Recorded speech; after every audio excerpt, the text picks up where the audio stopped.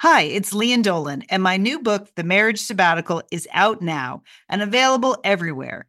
People magazine chose it as an April pick of the month, one of the best this week. A hopeful take on commitment, they said, and an innovative story about marriage. Sounds juicy. The Marriage Sabbatical, out now, available everywhere. Hi, this is Julie. This is Liz. This is Sheila. This is Monica. This is Lian. We are the Satellite Sisters. You are listening to Satellite Sisters to Go.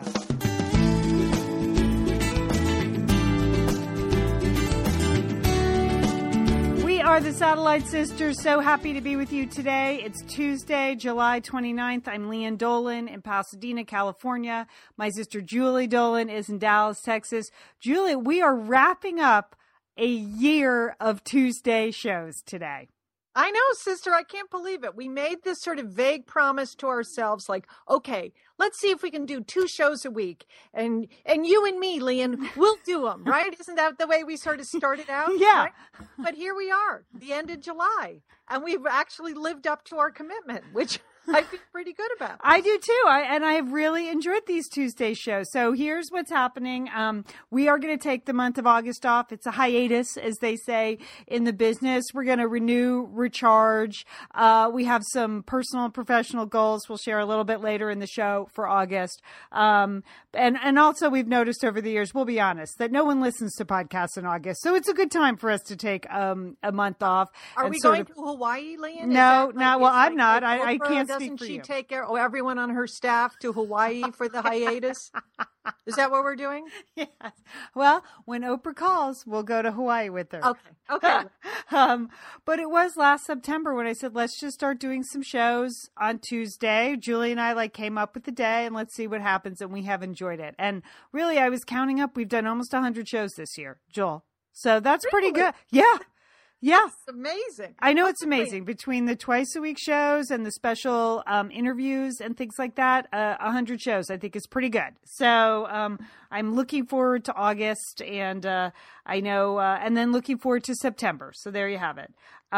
We have a full show today. I was at Comic-Con this weekend having a different experience than our sister Liz. Tell you about that. Julie, you're having Me Week. I'm excited to hear what you're doing because it sounded, frankly, like a pretty ambitious, busy plan when you outlined it on the weekend show. We have some trends we're going to talk about. I'm hoping to have a breakthrough in August, so I've been seeking out some break on many fronts. Not a breakdown, but a breakthrough, Lian. I like that. Yes. So I'm going to tell you that. We have some books to recommend, and then Julie, I have to tell you about a conversation I overheard on the train on my way to Comic-Con. I managed to hold my tongue on the train, but I must get this conversation out to the world. So that's our show for today. But first, okay, so I did take my 16-year-old son and his friend, Philip, to Comic-Con for the weekend. This is what they bill now as a popular culture conference. You started with comic books, but now it's everything. And I know Liz was there in a professional capacity. Yes. She was at sort of the summit level, right? Wouldn't you say the VIP level? It sounded like she was really hobnobbing with television and movie stars. So that wasn't your experience? Well, I mean, again, she was working, and this was one of the weird things for me, Julie. I've been to many conferences over the last decade. Everything from Blog Her to the Women's Conference to the LA Auto Show. I'm always working. I've usually got either a panel I'm on or attending or a press pass. I'm doing some reportage. And this was... I looked at the schedule last week. I'm like, I don't have anything to do. I don't have any official role here. I can just go and actually enjoy this giant popular culture conference. But then I had to remember that I was going to be with my 16-year-old son. And so that's some work. You're still the mom. You're still the adult. You have to, you don't have to monitor them, but you do, you're in charge, right? Well, that was the hard thing. I was trying not to be too in charge. Is really, I wasn't really going for me. I only had a pass for one day. He had 2-day passes. I just had a pass for Saturday. I just wanted to make sure that my craziness didn't inflict or affect his enjoyment of the event. Because, I like to plan things out. I like to be there really early. I like to do this. I like to jam in as much as possible. I like to memorize and absorb the schedule and then, map out where I'm going. And that is not really how he operates. So. Okay, he's more organic, Lian. He's sort of in the moment. Yeah. That's okay. Yeah. That's a different approach. So it was very different for me emotionally and, psychologically going to this conference. So I'd just like to issue some shout outs because we had a fantastic time and I was able to do it. And I did say to him, I'm going to try not to be me this weekend. And he said, that's a good idea. So, all right. First of all, shout out to Amtrak. The smartest thing I did was take the dang train, Julie, because, and I know if you live on the East Coast, you're like, well, of course you take the train. But on the West Coast, we don't really have a train mentality, as it were. We have a car mentality. Everyone hops in the car. San Diego is theoretically not that far away unless it's Comic-Con, when the 3-hour drive can take up to 6 hours. So we got on the train. We pre-made our reservations because that's what they told me to do on the website. No walk-ons, Comic-Con. The trains are packed. We got on that Amtrak. Julie, I relaxed the second I got on that train. Trains are fantastic. Well, that's right. I mean, you're out there in that Southern California culture where all you do is you're in traffic all the time. All the time. It doesn't matter what hour of the day. It's always traffic, right? Yeah. And so sit back and relax. You're on Amtrak. Okay, it's exactly what I did. And, the train moves just enough. I couldn't even really read. So I just spaced out and looked out the window for 3 hours. Okay. Shout out to the train. That was fantastic. I loved it. We took it down. We took it back. We availed ourselves of public transportation while we were there. The Comic-Con has an extensive shuttle line. I booked a hotel on the shuttle. That all worked out fantastic. So hats off to the train and that. All right. Also, Julie, I would like to shout out to the Men in Kilts. Now, one of the things I did want to go see was the Outlander panel. I've been talking about this TV show. I know. You're really tempting me, Lian. I think I might have to. Oh, you got it. Dip into the kilt. Oh, Julie, you're going to go nuts. You got to. Okay. This is the Diana Gabaldon. I always mispronounce her name. This is the series that came out 25 years ago. That's a hugely popular, it's fantasy, time travel, romance, historical fiction series. And she sold 9 zillion copies, and there were 27 books or something. So I'm not the only fan looking forward to the television series. It is coming to Starz in August. And I knew they were going to have a big presence at Comic-Con because I follow Outlander on Twitter. And they were building a Scottish castle inside. There was a panel with the author, with the director of the series, with all the stars. And Julie, even better, there was just marauding gangs of men in kilts going up and down the streets of San Diego with bagpipes and flags, handing out Outlander plaid bandanas. So I'm happy to say that I got one of those. Whoa, Lian, that is quite the catch. I'm sure you wore it proudly for the rest of Comic-Con. Is that I did. Well, I used it to mop my brow several times, but I have it now. It's been washed. I'm going to wear it for when the show debuts. Unfortunately, I did not have a pass for the day of the panel. I was hoping I could maybe score one. But that didn't happen. But I still was able to partake in the Outlander madness at Comic-Con because of the marauding band of men in kilts. That was cool. Okay. All right. I would also like to give a shout out to the line managers at Comic-Con. All right, here's the deal, Joel. Liz, I know, outlined what happens in Hall H at Comic-Con, right? Yes, we're all familiar now. We all know, next time when we go to Comic-Con, we'll know what's going on in Hall H. Yes. Well, we had our sights set on a panel that was happening in the second largest hall, Ballroom 20. Okay, so Hall H holds 6,000 people. Ballroom 20, 4,500 people. And we were interested in seeing the Simpsons panel Saturday morning at 10 a.m. Okay. Matt Groening was going to be there to celebrate the 25th anniversary of the show. There's Mia. I know, there she is. we have to thank Mia because she has been on every show on Tuesday and many Sundays as well. Yeah. And we're just happy to have her on board. She has her own fan set, as you know, Lian, because you put that picture up of her on our Facebook group. And we got such a huge response. So Mia's taking a hiatus as well during the month of August. I wish she was taking a hiatus from barking. That's so much. Okay, back to Ballroom 20. Okay. Simpsons, 10 a.m. Saturday. What's your strategy? So that's our goal. So here's the thing. I'm online. I'm now following the line. The Ballroom 20 line has its own Twitter feed. All right. So here's the deal. They say really you have to get there by 6 a.m. to think you're going to get into a 10 o'clock panel in Ballroom 20.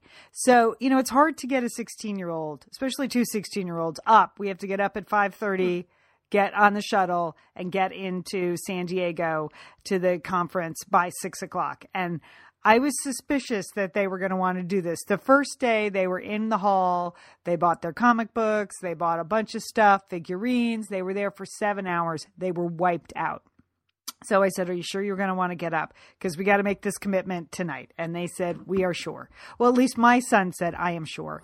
And Philip, who is untainted by popular culture, has never seen an episode of The Simpsons.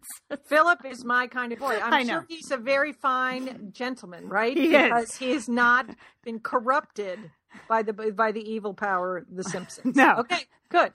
But he's game. He knows, he knows he's got to get on board. So he's game. So we get up, and Julie, I got to tell you, it's 6 a.m. in San Diego. There are thousands and thousands and thousands of people in line at 6 a.m. And you take any conference center in America, right? It's like 2 blocks long. San Diego Conference Center, same deal. We show up at 6 a.m. We're dropped off by the shuttle at the north end of the conference center. We know the line forms on the east side, midway down the east side. We go. Oh, there's the beginning of the line. And then we just keep walking and walking and walking. We literally walk almost all around the conference center to where the cab dropped us off, the shuttle. It was just so funny. And we were like, we are never going to get in. And this wasn't the only line. This is just the Ballroom 20 line. There's the Hall H line. Thousands and thousands and thousands of people. It is 6 a.m. and there are, 15,000 people standing in line. See, Lian, when you said they said we should get in line by 6 a.m., I was like, who is that? The men in the kilts? No, that is just those in the know. The many people in the know. So you were right to go at 6 a.m. Yeah. It's amazing that there's that kind of enthusiasm for Ballroom 20. You know what was also amazing was how fantastic the line management was. And that is not something you've ever heard me say before. You know my patience for waiting in line. I have like a 10-second fuse. I mean, No, don't ever get in line with Lian. I'm terrible. It's awful. It's awful. It really is. It's just, it's going to be bad, and it always is. You just can't control yourself. Mm-hmm. And it's mainly because the lines are managed poorly. It's not that I mind the act of it's kind of a control thing, Lian. But go ahead. Yes, go ahead. So, but here we are. It's 6 a.m. We're getting in line. We're like, well, I guess we'll just get in line. At least if we don't get into the ballroom, if we're aced out of that, then at least we'll just be in Comic-Con really early. And we can go to the alternative panel I had picked out, which was a panel about Snoopy. So, the sibling relationships in Snoopy. I thought that would be fine. That sounds nice. I thought it sounded nice. So, Julie, these people were fantastic. The people in the yellow windbreakers that are at every event, the CSC people, yes. They could not have been nicer. They could not have been warmer. They could not have been more knowledgeable.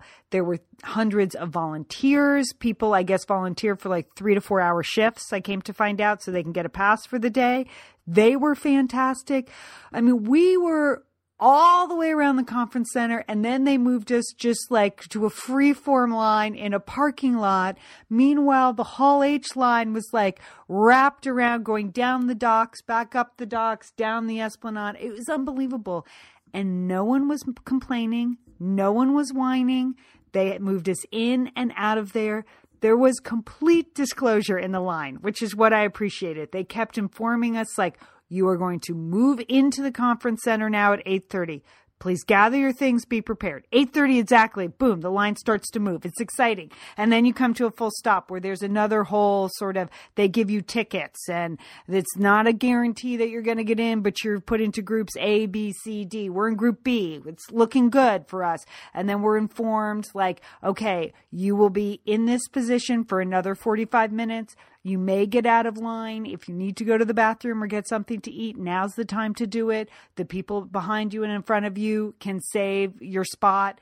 Julie, this was a fantastic line management system. This was like NASA level line management. Can we send them down to the border, Lian? Exactly. We have this huge immigration issue down there. We could use some management. I mean, really, if we just had a really good line, maybe that could really help out down there. I am telling you, and here's the thing. No one was whining or complaining because it was all like above board. First of all, there's an ethos there. No one cuts in line. No one saves spots. That is not how it works. The other, even though some people had slept in line, they were not like cranky. And the third thing is no one drinks at Comic-Con. And overall in general, that just means people don't lose it. It's not like being at a sporting event where people lose it or anything. There's no beer at Comic-Con. There's no drinking. People are there to have a good time, all ages. I have never spent 3.5 more delightful hours in line. Totally fine. We got in. We made friends with our line mates. They gave us a lot of inside tips. I was worried about the young woman ahead of me when I heard her say, well, I think after this, I'm going to go give blood so I can get free snacks. I was like, really? She lives in an alternative universe, Lian. That's what it's. I was like, I have some Ritz crackers in my backpack. You don't have to give blood. But no, there's a big blood drive there. There's a lot of social activism. She was going to give blood. Of course, the blood drive is sponsored by True Blood, the TV show, and they get snacks. So she was totally psyched to do that. All I can tell you is when we started going in, it was so exciting. And then you're standing there for 4 hours, or sitting or lying on the ground or doing whatever. And then when they load you in at like 10 of 10, they're like, let's go, move it, keep it up. They're like cheering us as we went into ballroom 20. It was awesome.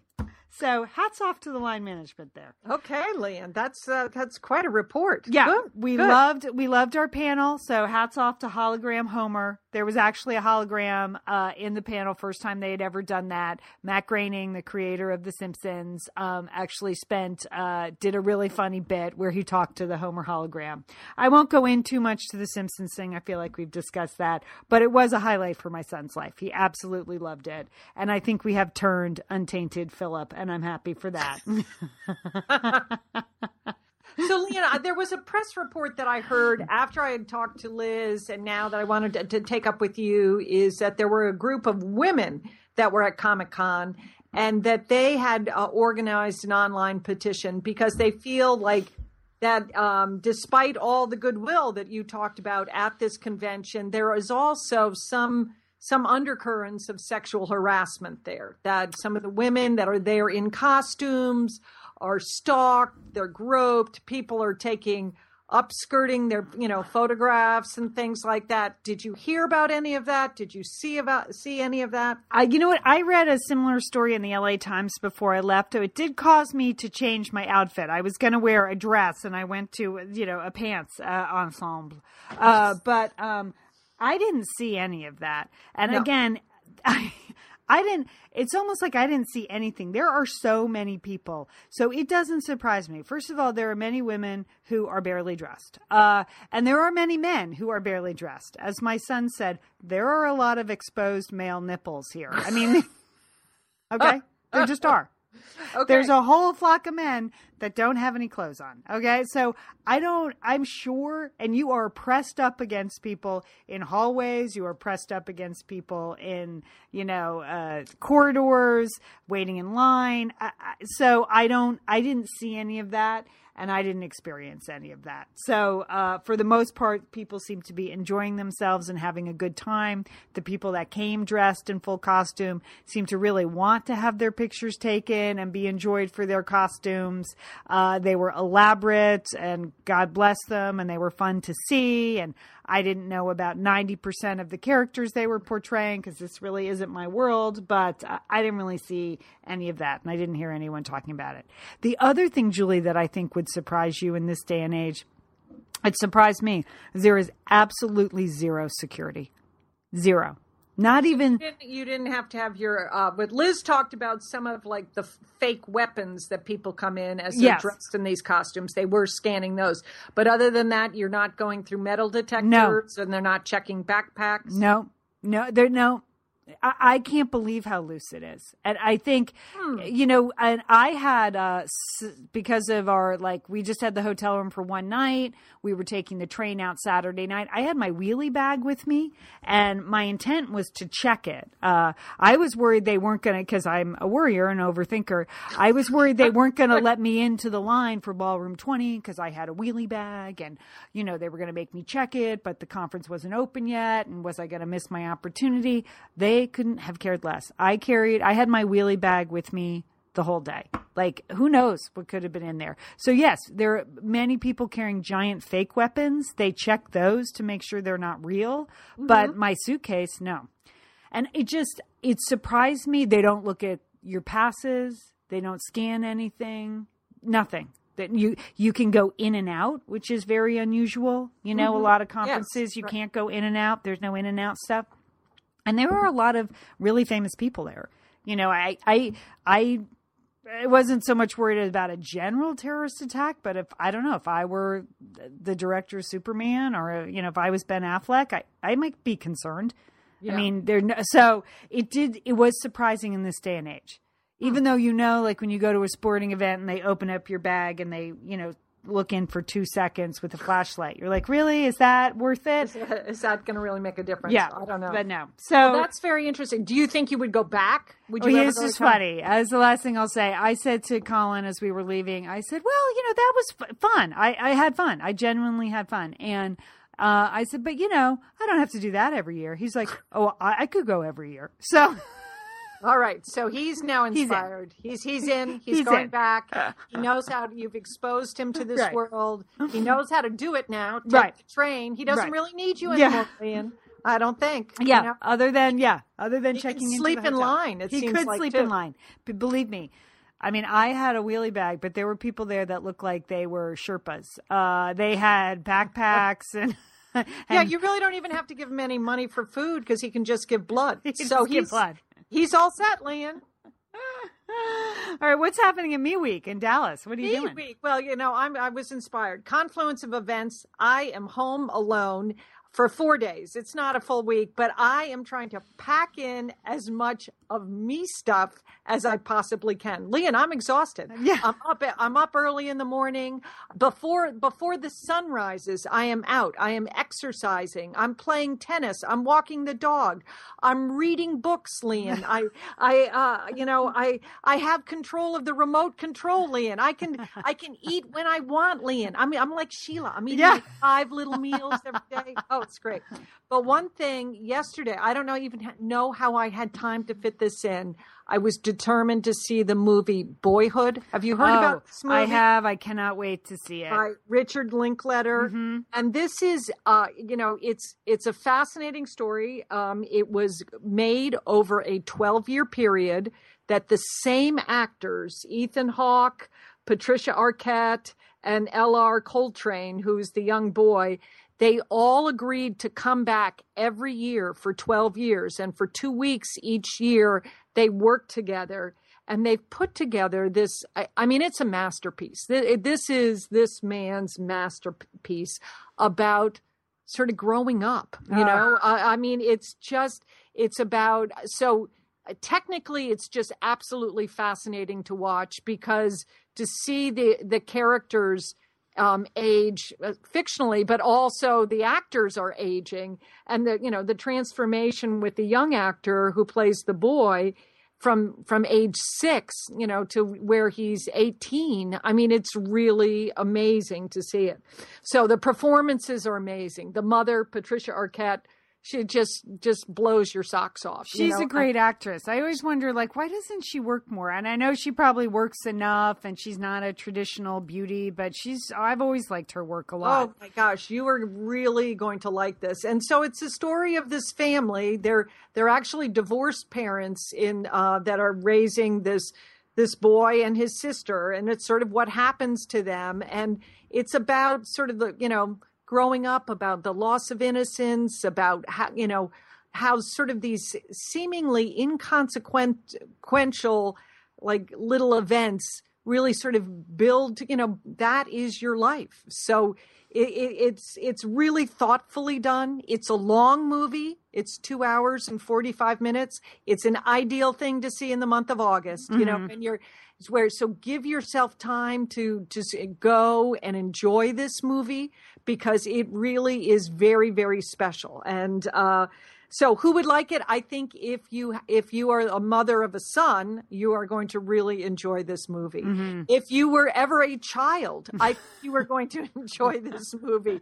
You can't help but relate to sort of, just the conversations, the interactions. They may not be your experience, but there's something so familiar about the experiences and how the movie is shot and how it plays out in a really graceful way. I think it's something very different, and I would recommend it for everyone. So, okay, good, Julie. Good. So that was a big hit on Me Week. And so literally, though, I came home from that movie, made myself my own little special dinner, and then boom, went right back to Orange is the New Black, Liam, which is the Netflix series that I'm watching from 9 to 11 each night. So, I mean, I'm kind of exhausted from a Me Week. I'm trying to take it a little slower today, but I have a full afternoon of just things that I want to do. Okay, so that's what's going on here, because you never know if you're ever going to get 4 days again, Lian.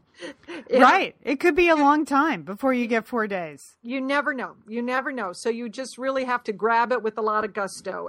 But please put that on your list of something to see in the month of August. I know. I like Richard Linklater's movies a lot anyway. I mean, his first one was Slacker, and then he did Reality Bites, but he's also done, he did School of Rock. Like, he just has a wonderful sensibility to him. And I saw him on Jon Stewart the other night, and he's very humble, and he talked about just how extraordinary it was that they got really lucky with the cast. That kid, I mean, a lot can happen from 6 to 18. Yes. And every week he said every year it was like a family coming back together, and just to kind of visualize that in such a long-term, project, that is really hard to do and hard to pull off. It's one thing to say we should do this, but to actually do it and pull it off well. So I am looking forward to that. I tried to get my husband to see it this weekend, but he fell asleep. So...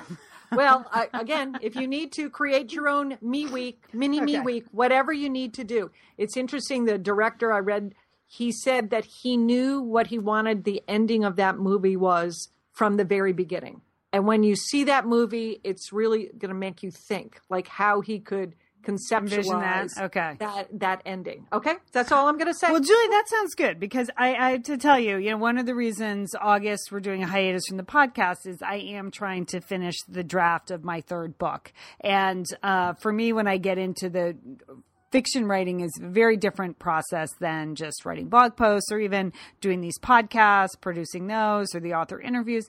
It's just very different. It's very all consuming, and you have to kind of give yourself over to it. So I'm thankful that we're doing this hiatus in August, because I really need to sort of write 6 days a week to get that done. And so I was intrigued, because that's my goal for August. So when I got my current August issue of O Magazine, the cover story is "Your breakthrough is on its way.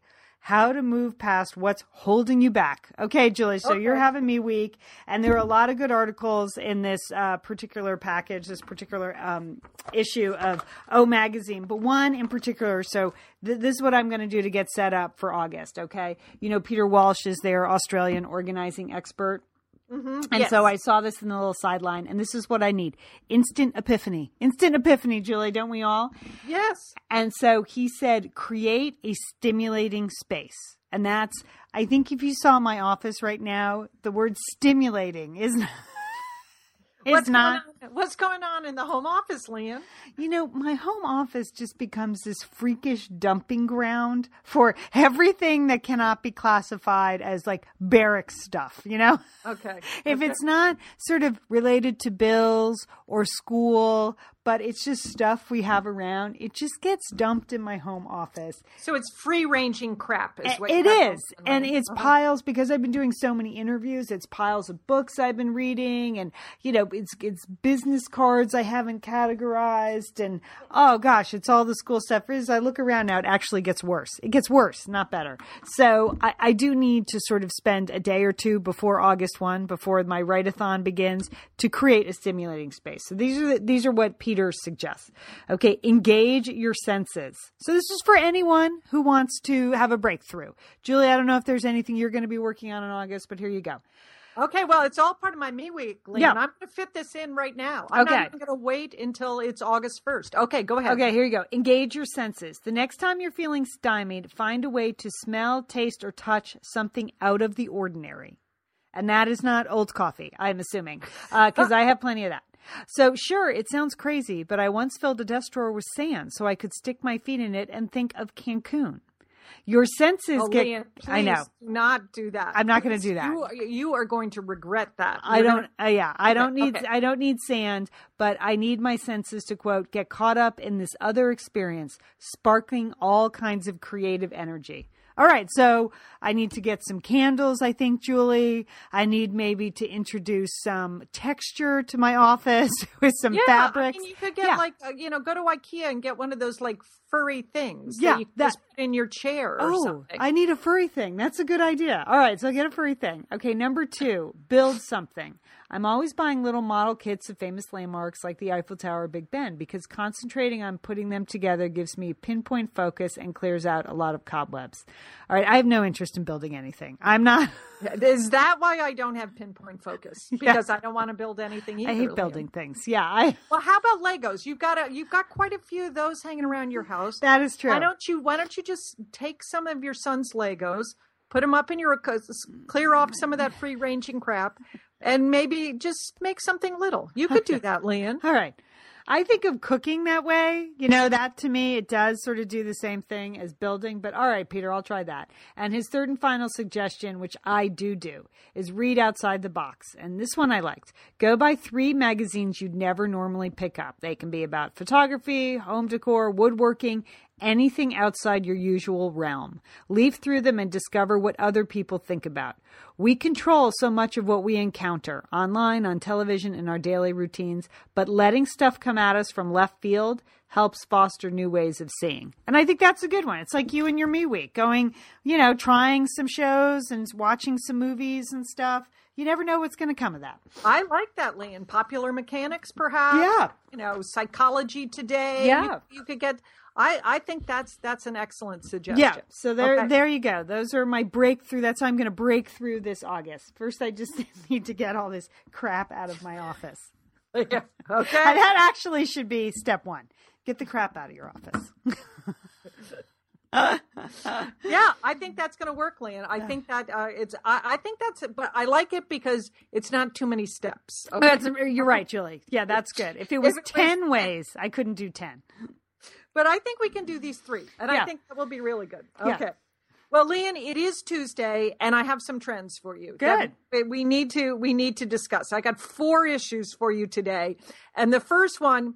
Have you been to Gap Kids? Have you been by a Gap Kids store? Not recently. In the last week? No. Okay. Well, if you look in the windows, guess what the number 1 color is, Lian, in Gap clothing? Gap Kids clothing. Not adults, but kids. Blue. No. Gray, Lian. Everything is gray. It has turned into the Restoration Hardware. Have you noticed that? No. Same thing that happened to Restoration Hardware. I know. They used to have really nice things. Now everything is gray. It's gray that they sell. Oversized. Gray and oversized. Well, that's Unfortunately, this is what is happening to GAP's kids, and it's part of a larger trend in children's clothing towards minimalism. That what parents want now is they want to dress their children in the same like Donna Karen clothes that they have on. Oh. So if they wear a lot of gray and black, that's what they want their children to wear. Tutus are out, sequences out, sparkles are over, no more pink, no more purples. Okay, we want our children in linen smocks and gray sweatshirts and gray clothes and cotton itchy pants. Okay, so I'm guessing you don't approve of this, Julie, by the tone of your sarcasm. I'm really sad about this, Lian. Well, first of all, because I think children are children. I don't think they're adults. If you're an adult and you would like to wear gray, so be it. Okay. I think you run the risk of turning into Restoration Hardware. Just follow that store if you think wearing gray is going to improve your life. I really don't think of it. I don't think it's going to happen. You can embrace a little gray is okay, but not that much. But the idea that we, turn our, these, children into mini-me's, that they have to all look like Surrey Cruz. I think it's wrong, Lian. Okay. I mean, I know you've just come back from Comic-Con where there's a lot of people, grown-ups in costumes. Yes. I don't approve of at all. But I really do think this is the time that you should wear, be able to wear the Darth Vader costume. Right. Or if you want to wear a cape all day, or, if you want to wear a ballerina tutu or a princess costume, fine. Okay. Right. But parents are saying no, they want them in more sort of serious clothes, but not even the traditional, like sailor suit conservative stuff. They don't want that. They want sort of New York urban gray clothes for the kids. Okay. All right. So what do you think, Lian? I'm not for it. It's going to last. No, you're not. No, because you know what, kids, they're going to be drawn to colors. And I think Prince George is offsetting all of that with his dashing stripes and his blue palette and his overalls. I think we're in good shape. Okay, Lian, that's very positive. Yeah. Okay, I don't like kids in black at all. Yeah, I don't like kids in black. Yeah. Period. I mean, it's a practical color for kids. I mean, when you think about like the dirt. It is. Yeah. I mean, gray, there is a certain timelessness to gray, but it's especially cute when it's paired with like bright pink or, stripes. There's the classic gray t-shirt on a boy. I'm fine with that. But he should be wearing, plaid shorts. Okay, plaid shorts. You heard it here first. Just we're going to protect those, Lian. Okay. Here are the next trends I want to talk about are two pregnancy trends that I kind of picked up on. My daughter-in-law is pregnant. They're expecting their first child at the end of August. And the first thing, it is now very common and very popular, and you can sort of Google this, fire up the internet and check this out.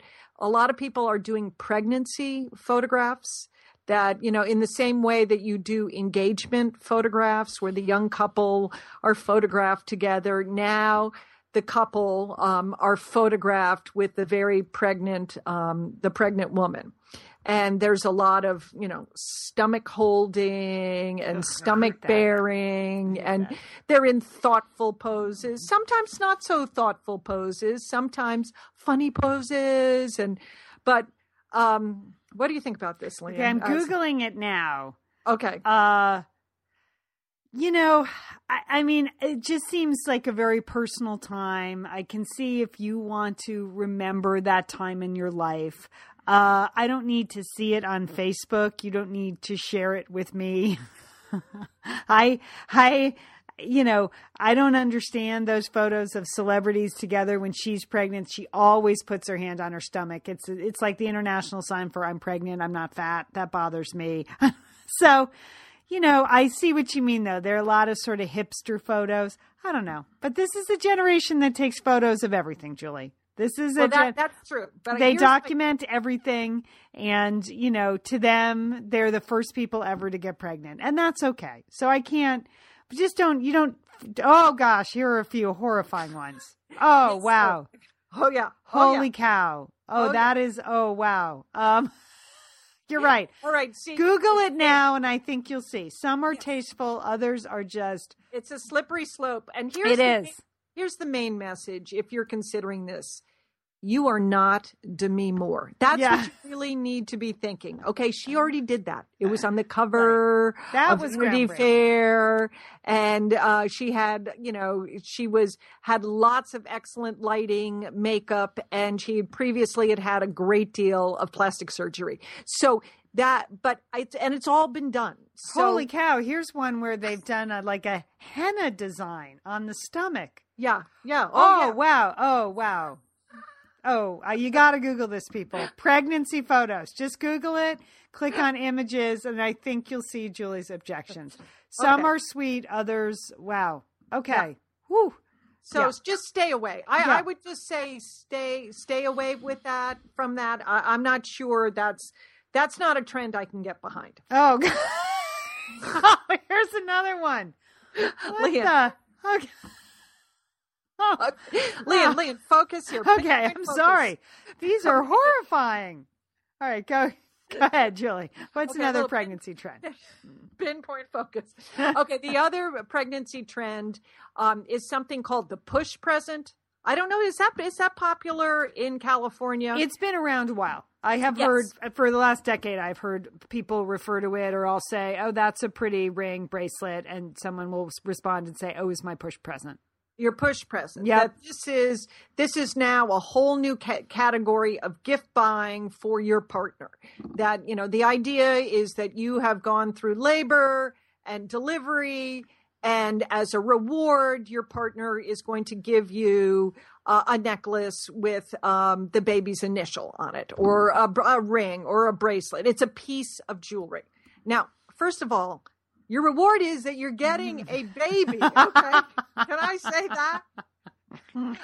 Heaven sent, God blessed baby. Okay. And hopefully your baby is happy and healthy.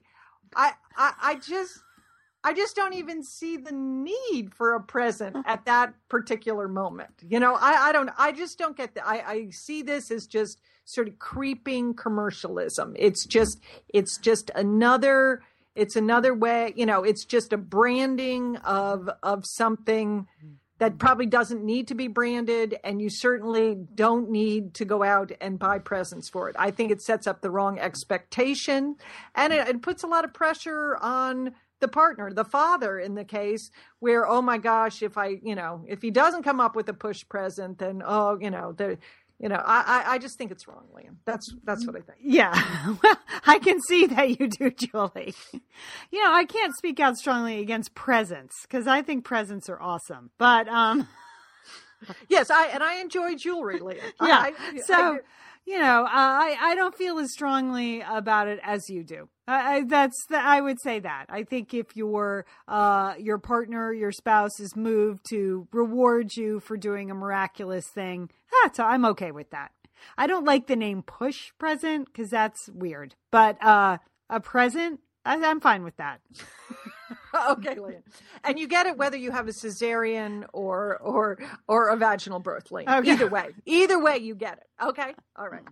Third trend, Liam, is it just me, or are the reality shows, are there more naked reality shows? In fact, I looked this up, Liam, because I didn't know. But there are now 3 naked reality shows. This is a new trend. I guess they've run out of Real Housewives. They've run out of dating concepts. They've run out of Survivor concepts.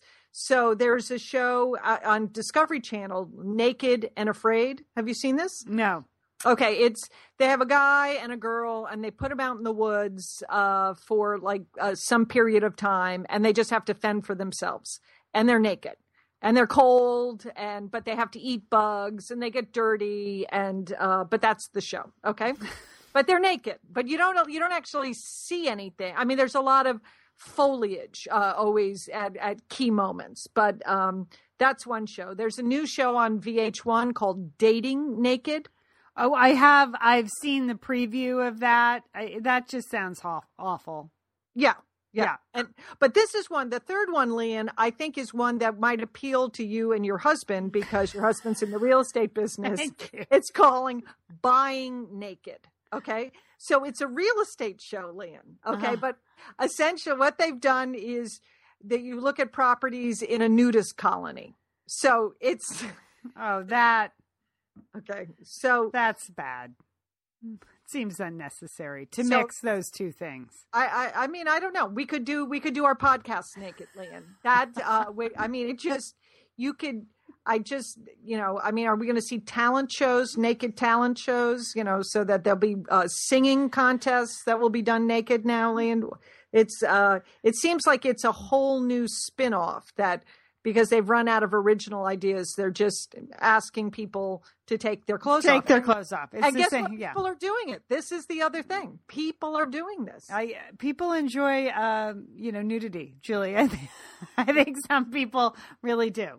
I can't say I don't need to, nothing is less appealing to me than watching people be naked looking at real estate. I don't know.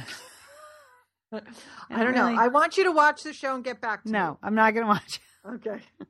That Naked and Afraid is strangely, you're sort of curious. I don't think the girl's going to make it. She's at least is a concept. You can see in your wildest imagination that something like that might happen. Yeah. It's a survival show, so it kind of makes sense that you don't even have clothes. That's like one layer of protection stripped away. But naked and real estate, there's just no, even if you're moving into a nudist colony, you don't have to look at the real estate naked. There's nothing to be gained by that. I don't know, Lian. I don't know. I don't know either, Julie. Okay. Well, those are my trends for you, Lian. I want you to think about them. Okay. All right. But not too hard. Not too hard. A couple of things. I have been doing the Satellite Sisters Word Write Festival. If you haven't listened to the interview with Claire Cook, it's all about reinvention. I taped that last week and posted it. I think it's a really fun interview. So if you're looking for your own little reimagining this August or September, start by listening to Claire describe her story. I really enjoyed talking to her, and her book is great. So all that can be found at satellitesisters.com. I was going to tape my last Word Write today with my friend Linda Francis Lee. She is a women's fiction writer, and she also writes romance. And Julie, I thought you would be particularly interested because she's a native Texan living in New York. So her latest book is called The Glass Kitchen, and it has a lot of wonderful elements to it. It's about a Texan who has a terrible divorce and relocates to New York City, and her sisters are there, and their recipes and cooking and a little bit of ESP and romance. And I was really looking forward to talking to Linda. And then when we connected today, her neighbor started a remodeling project, and I couldn't hear one thing she was saying. But I do want to mention Linda's book, and I'll put a link to it on our Satellite Sisters homepage, so you can find it. It's called The Glass Kitchen, and it's a good August read. It's got a lot of good food in it, and a lot of good romance in it. Okay. So it's a fun read, and it has a lot of fish out of water, Texan and New York stuff. It was fun. So I'm going to try to talk to Linda in September. And then the other book I wanted to alert you to, we've mentioned Kyra Sundance before. She is one of our Satellite Sisters who's also a very famous dog trainer. So she sent me a copy of her new book, 101 Dog Tricks, Kids Edition. Okay. Yes. Julie, this is the cutest book. It's all done with photos, and it's photos of kids teaching their dogs all these awesome tricks like a hoop jump and going on the balance beam and touch my hand and, dogs jumping over things and playing peekaboo.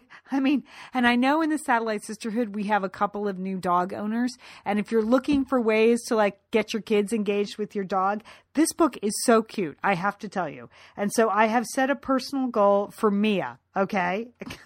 This is for August? Yeah. Mia's got to do a dog trick in August? Yes, I'm going to teach her this because I figure if the kids in this book can teach their dogs this, I can do it. Hide your head under a cushion. That would be funny to teach your dog, wouldn't it? They're the cutest tricks, okay? So here's the thing. Mia has one super skill. She can open doors. She takes her big German Shepherd nose and she actually turns door handles and can walk through them. So she can let herself in even through a couple of doors. She's figured out with the big nose and a little bit of body weight how to open actual doors. But in Kyra's book, you can teach your dog to close the door. Well, Lian, that would be something. Wouldn't that be great? That would be great, Liam. Okay, so that's my goal in August. We're going to work on closing the door because she already knows that opening the door is one of the tricks, and she can already do that. So I'm going to teach her how to close the door. So okay, I don't need her to balance on a brick or paint with her paws or hide her head under a cushion. But it would be awesome if she could close the door. So that's what I'm going to work on in August.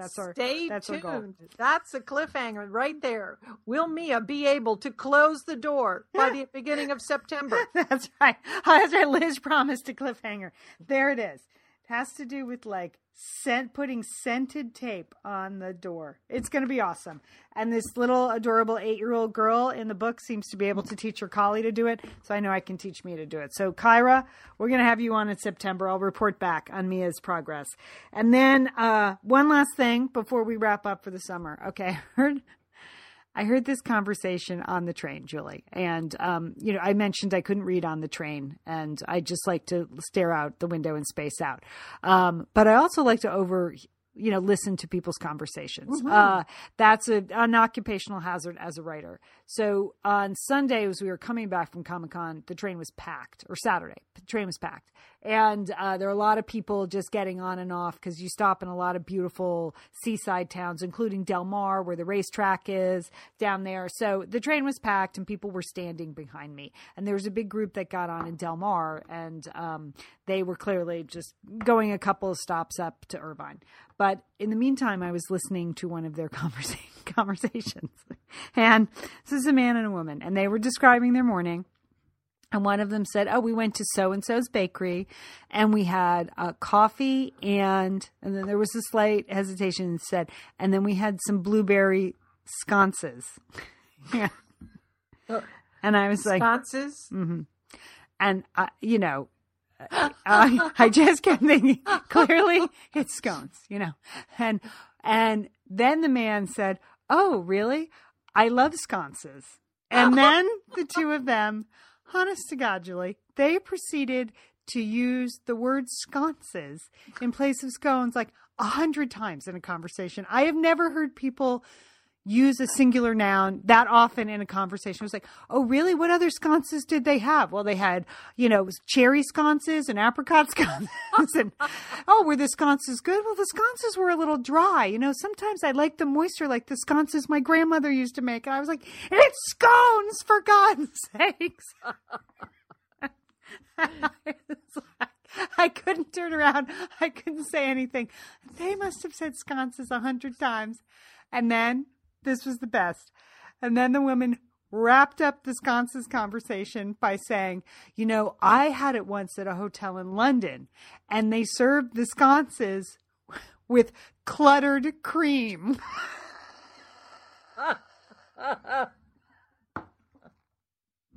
Clotted cream. I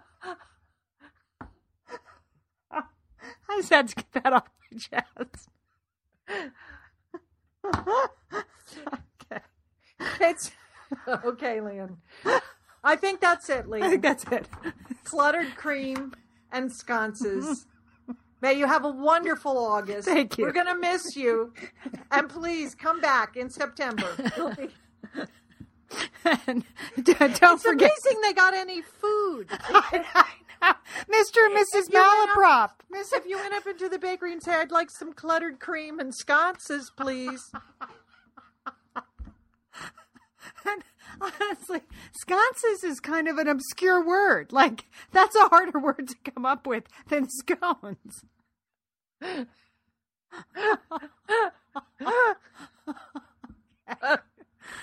Okay. Okay, folks. All right. Okay. Whew. All right. Have a great month. All right. And don't forget, call your satellite sister.